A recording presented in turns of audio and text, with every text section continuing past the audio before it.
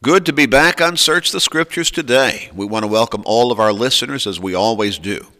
And we keep telling you that we're really appreciative of your being there, and that's true. We're thankful for you.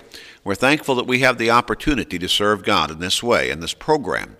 And each day, gather together and search the Scriptures and do exactly that.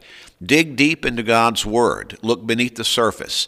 Try to examine it in detail and understand what it really says, what it really teaches, and try to communicate that to you in a way that is easy to understand and that makes sense for your personal lives on a daily basis. That's our desire, that's our goal, that's what we strive to do. And we pray that as we do that each day, that your knowledge of God's Word is growing.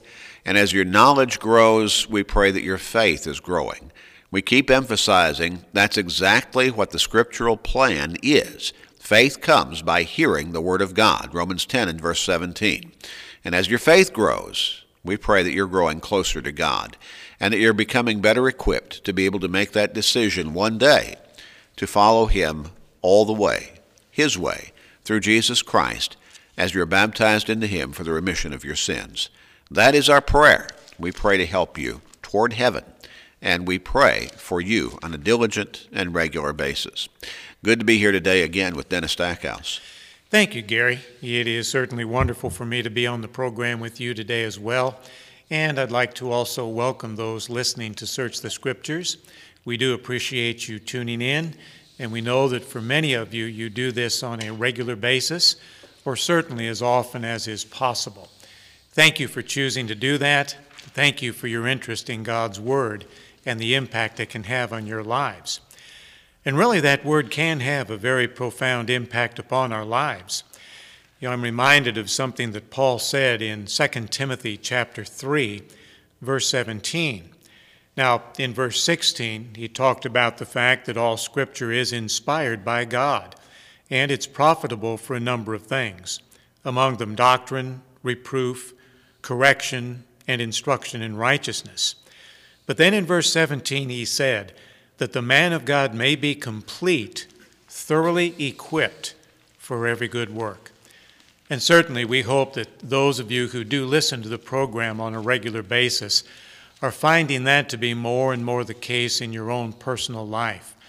You are becoming more equipped to handle things in the way God expects us to handle them, to speak to others the way God expects us to speak, even to think in our minds, in our hearts, the way that God would expect us to think. Again, thank you for being with us today, and we hope this will be a beneficial time for you. Amen. Dennis, we're going to get back into James chapter 1 and verse 27, and we're looking at the second part of this particular verse. It really has a two-part message as to how we ought to be pursuing pure and undefiled religion in our lives. Now, what does that say? Pure and undefiled religion before God and the Father is this: to visit orphans and widows in their trouble, and to keep oneself unspotted from the world. Now, I suppose that we could actually look at this from three perspectives. We could talk about the very concept of pure and undefiled religion, but really, what we see here is that being described or identified in two ways. And the first way is to visit, and that's not the idea of going and paying a visit, but it is to care for, watch over, see to the needs of orphans and widows. That's part of pure and undefiled religion. Yes. And then also, secondly, and this is where we're really focusing in this particular study, to keep oneself unspotted from the world. Right. The world is certainly out there, and we noted in our last program that we need to pay particular attention to keep ourselves not aligned with the worldly ways that is part of the world in which we live. Yeah, that's right, Gary. There are numerous exhortations and commands in the New Testament alone that speak to that very fact. Christian people, even though we live in the world, certainly we cannot avoid that, but we are not to be of the world. Correct. Now, certainly we live every day in this world. We do. That's physical life. But we should not be like the world. Right. We should be separate and not aligned with those worldly ways. Indeed, we're supposed to stand out from the world, aren't we? We're really supposed to be different, and it should be a difference that people of the world can notice. Yes. An example of how people ought to live. That's what they ought to see in us. They should. Now, a good example. Yes, that's right. A good example. We ought to be distinct, and we ought to present our lives as lives of righteousness and faithfulness and godliness. And that's not to draw attention to ourselves necessarily, and certainly not to get any glory for ourselves, but it is to help people see Christ in us. Yes, that's right. If we're Christians, then that means we're supposed to be Christ-like. In fact, the word actually means, as I understand it in its most technical sense, Christ ones. Yes, that's true. And that idea is one like Christ. It is. Now, we can never be like Christ in the ultimate sense, as though we're from heaven and we're divinity and the Son of God in that absolute sense, as He is. But we're supposed to live our lives by His example, by His teachings, by His leadings, and we're trying to live like Him. Yes, that's right. And, maybe one of the best ways we could kind of bring a summation to that would be what Paul said in Galatians 2, verse 20, about himself. And he spoke there about the fact that he had been crucified with Christ, and it was no longer he who lived, but Christ was living in him. In other words, Paul was emulating or setting an example of Christ's likeness to the point that as people saw him and noticed what he was doing, what he was saying, etc., it was as if they were looking at Christ. Yes, that's the way it should be. It should be. They ought to be able to see, that is the people around us, the people of this world, ought to be able to see a better way by looking at our lives. That's right. In Philippians chapter 3, verses 17 through 20, the Apostle Paul talked about where our citizenship is. And we normally think of our citizenship in terms of where we live in this world. Citizens of the United States, then we would say citizens of whatever state in which we live, and then of that particular county in which we live in that state, and then the whatever city or town or municipality in which we live within that county of that state. Right. But what Paul is talking about is there is an ultimate citizenship that is tied to our spiritual identity, and that's not of this world. Yeah, that's right. How does he put it there? In Philippians 3, 17 through 20. Brethren, join in following my example, and note those who so walk, as you have us for a pattern.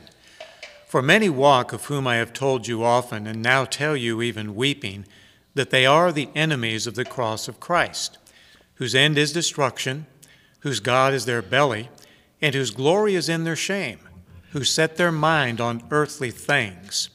For our citizenship is in heaven, from which we also eagerly wait for the Savior, the Lord Jesus Christ.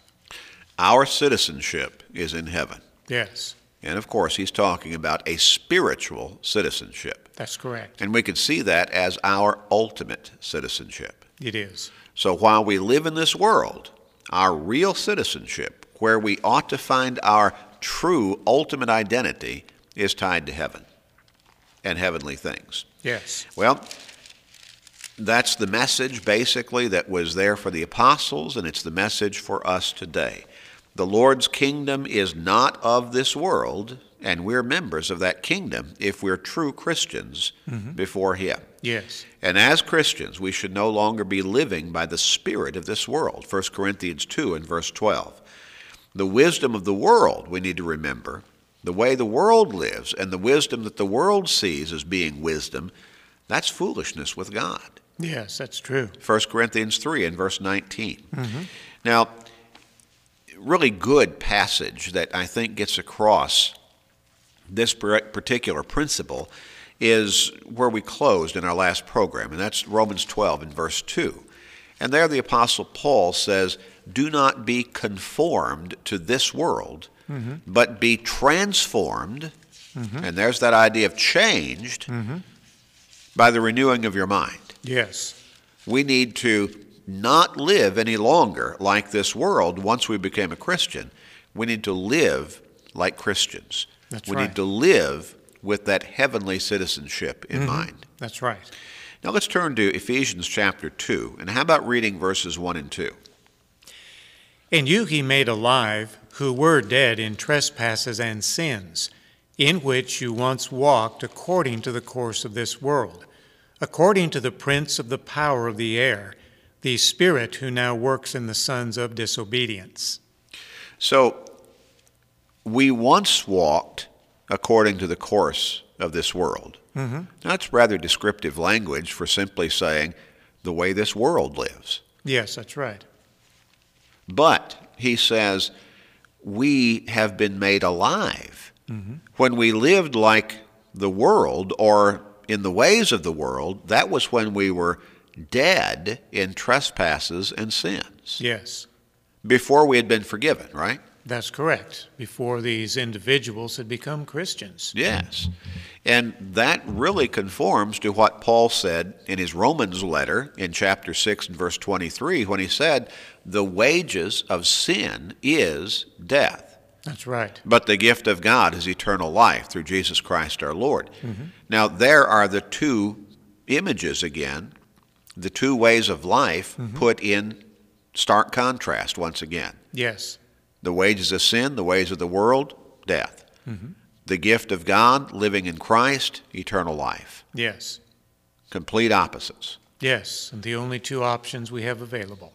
So we once walked in the ways of the world, by the course of the world, but now we live in the ways of God and of Christ. Correct. And it's interesting that when Paul says when he describes or talks about the course of this world in Ephesians 2 and verse 2 there, he says according to the prince of the power of the air.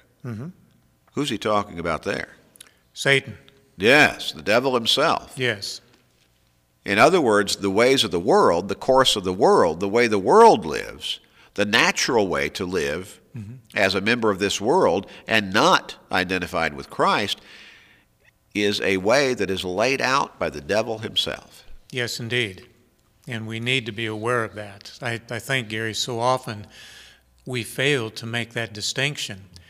We think, oh, yeah, we're doing good, we love God, we believe in God, and yet if we have not fully committed ourselves to God, come to Him His way, we're still part of the world, and we're still under the control of the devil. Exactly right. Let's look at 2 Peter chapter 2 and verse 20. For if after they have escaped the pollution of the world through the knowledge of the Lord and Savior Jesus Christ, they are again entangled in them and overcome, the latter end is worse for them than the beginning. That is really descriptive language. Yes. Very illustrative.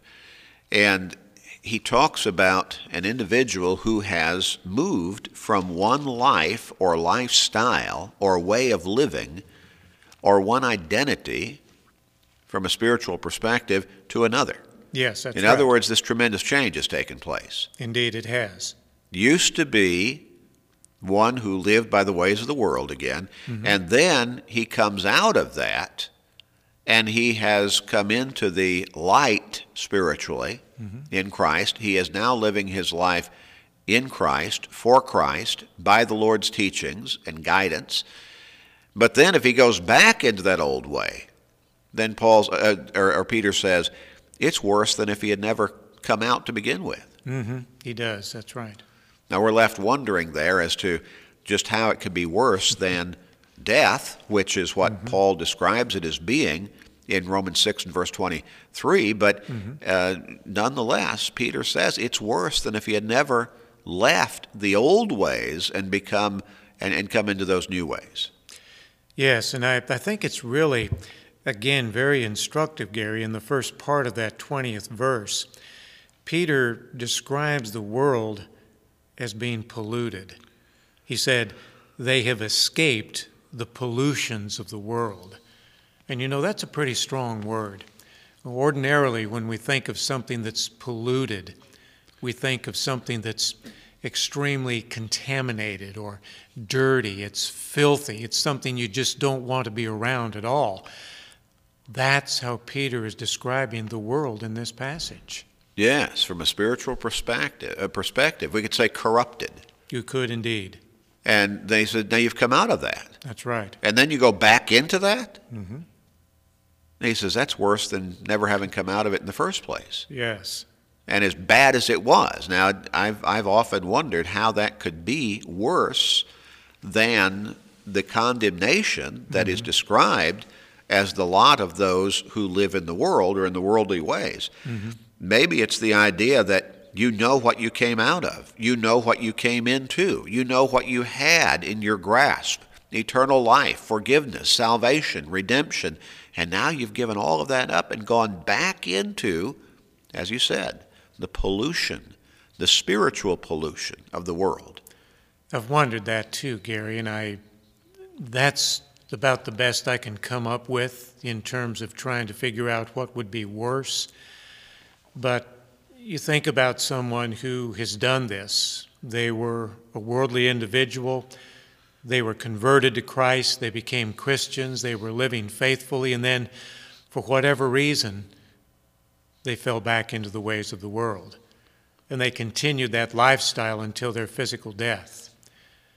At that point, they're going to be suffering eternal death, eternal punishment, eternal destruction, complete separation from God. And yet, we know that even in that state, people can remember. We can think about the rich man and Lazarus. When the rich man was in torment, he could still remember he had brothers left on the earth. He didn't want them to come to this horrible place of torment. And he prayed to or asked Father Abraham to do something to bring them to their senses so that they don't. So you do have a remembrance of what went on in this world. At that point, when someone is suffering those eternal agonies, torments, punishments, destructions, that's going to haunt them forever and ever. I was once a Christian. I could now be living in heaven. Instead, I'm living in hell. Just amazing and just staggering to contemplate. Yes. You know, we could probably illustrate this in ways that most of our listeners could certainly relate to. You think of somebody who has been caught up in the degradation of, say, alcoholism or drug addiction. Now, I know that some people say, no, that's a disease. Well, it's a disease that results as from a course of sin, part of the ways of this world again. And it may be that some people are more predisposed toward becoming addicted to those particular substances than others, but it does not change the fact that all of that ultimately is a result of sinful actions and lifestyles. Yes. But think about somebody who has been caught up in that kind of a lifestyle, and then, by God's grace and with His help, they come out of that. They quit drinking. They stop drugging. They get clean. They get straight. They get sober. And they live that productive lifestyle again of abstinence. And they find themselves having overcome, again, by God's grace, having overcome that addiction. And their lives almost certainly improve. Yes. And then they go back. Almost unthinkable. It is. You wonder, how could they do that? I know a lady who was diagnosed with emphysema. She had been a heavy smoker for many, many years. And she took the warning and quickly quit smoking. Quickly. And stayed smokeless, if you would, for 20 or more years, I believe. And then as she continued to go back periodically and have her her lungs checked and rechecked, and the emphysema became better and better or less and less apparent. And then eventually the doctor told her it's all gone. Mm-hmm. Now, certainly you would think that would be tremendous occasion to rejoice. Oh, what a great thing. And she did rejoice, Mm-hmm. but she started smoking again immediately. Mm-hmm. And you wonder, how in the world could she have done that? Yeah. And that's a true story. Yeah. Just like you say, almost impossible to believe it. Yes, yes. You were there, you came out and were delivered from that lifestyle and those consequences, and then you chose to go back. Mm-hmm. Almost unthinkable. It is. Let's close today by looking at 2 Corinthians chapter 5 and verse 17. Therefore, if anyone is in Christ, he is a new creation. Old things have passed away. Behold, all things have become new. A new creation. Different.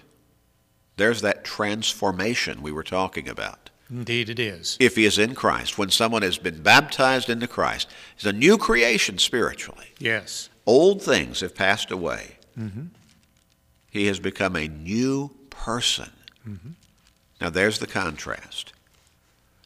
You used to be a person who lived in the defilement of the world with all of its sinfulness and all of those consequences that went therewith. And now, as you have become a Christian, you have been transformed, you have been delivered from that condemnation, and you are a new creation spiritually. Yes. Amazing. It is. Now that's what we're talking about. Mm-hmm. No longer spotted by the world, Mm-hmm. but now you have been made pure through the blood of Christ. Well, we're going to continue the study next time, so we will need to stop here. We'll come back. And we encourage our listeners to be sure to tune in again and continue this study with us about what pure and undefiled religion really is. And in this particular emphasis, it is remaining unspotted from the world. We encourage you to contact us right away and ask for that free Bible study, and you can learn how to become and then to live unspotted from the world. And that study is free. We'll give you the information how to contact us in just a moment. Why don't you contact us right away?